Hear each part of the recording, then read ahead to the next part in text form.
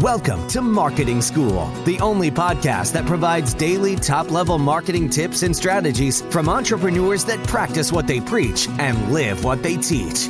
Let's start leveling up your marketing knowledge with your instructors, Neil Patel and Eric Siu. All right, Marketing School listeners, have a special message from our sponsor, DreamHost. If you want to rank higher on Google, you want to make sure your website loads super fast. Check out DreamHost. Not only is their solution super affordable, it'll make your website load faster, and they have amazing tools and support for your business to ensure that you grow and succeed. Welcome to another episode of Marketing School.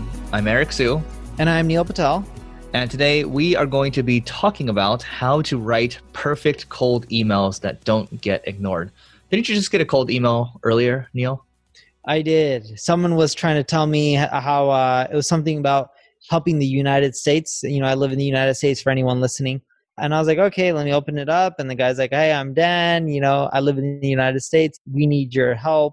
And pretty much long story short, he tried to get me to link to one of his websites.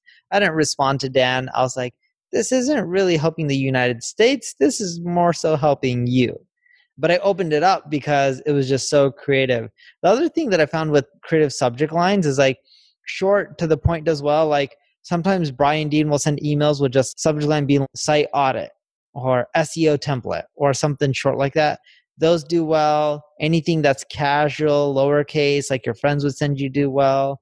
Putting people's name in the subject line does well too. What have you tested? Yeah, you know what? I was just looking at this email from Nathan Latka. He sends me this email.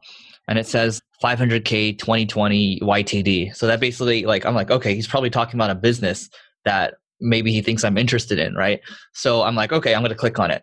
So to your point, short, sometimes it might be like we've talked about, you know, just putting the person's first name with a question mark.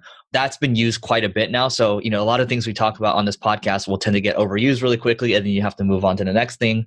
Let's say I'm doing a cold email and I'm trying to get a client. I might say 3 issues with your website. Right? It's short, it's to the point, and it's something that you know that they care about. So if I'm the CEO of the company, you reach out to me, you tell me there's a problem with my website, I'm gonna be, oh my God, what am I gonna do? I'm at the very least, I'm probably, if I'm a responsible CEO, I'm gonna forward that to whoever's responsible on the team. And that's actually long time ago. Here's a better example. Neil and I hit up Zynga when they're thinking about getting into poker. And I think the email I sent was, you know, we've grown poker websites before. And then we ended up getting on a call with like 4 or 5 of their executives. Unfortunately, they ended up scrapping the program, but it just shows, and this is at the time, Neil and I were, I think I was like 26, Neil was 27. Still, sending out that cold email, you got to think about what people care about and go from there. Neil, you can even talk about the cold email that you sent to someone that kind of got into like a issue, we'll just call it that way. Yeah, so there was a billionaire who got into a issue, bad press. I literally sent him a cold email on like, you're going to run into more trouble unless you do this. Like it was something generic like that in the subject line. And then I broke down how my company can help him with PR. He didn't end up hiring me, but I got him to respond to the email and he was prying, but I quickly got from it that he didn't want to spend any money. So I kind of stopped messaging him back. But in general, short, catchy subject lines do well, and anything that is very relevant to the time or something that they're facing or problems that they're having do extremely well. And you don't necessarily need to know the person. Like if I'm sending a cold email to 50 or 100 people in a space and I know I'm in SEO and I'm trying to get them for SEO related stuff, I know people are always want more traffic. Like I can end up saying like, try this hack. Your traffic will just go through the roof. And just like something that simple. And then a lot of people will end up opening it and then you can have a conversation and get responses. Yeah. The final thing I'll add from my side is that the body of your email, you only need to personalize 10 to 20% of it and then it's personalized. So you don't need to go that far, but the personalization goes a long way because anybody, and I promise you, anybody that has a decent brain will know when it's just a template.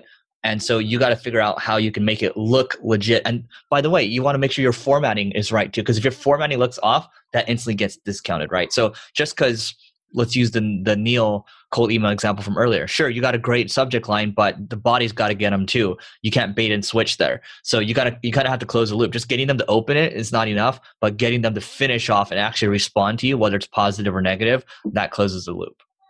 If you need help growing your business, make sure you check out marketingschool.io/live. So that's it. We look forward to helping you grow. Just make sure you go there, apply. Whether you have issues with cold emails or any marketing issues, we're here to help. We appreciate you joining us for this session of Marketing School. Be sure to rate, review, and subscribe to the show, and visit marketingschool.io for more resources based on today's topic, as well as access to more episodes that will help you find true marketing success. That's marketingschool.io. Until next time, class dismissed.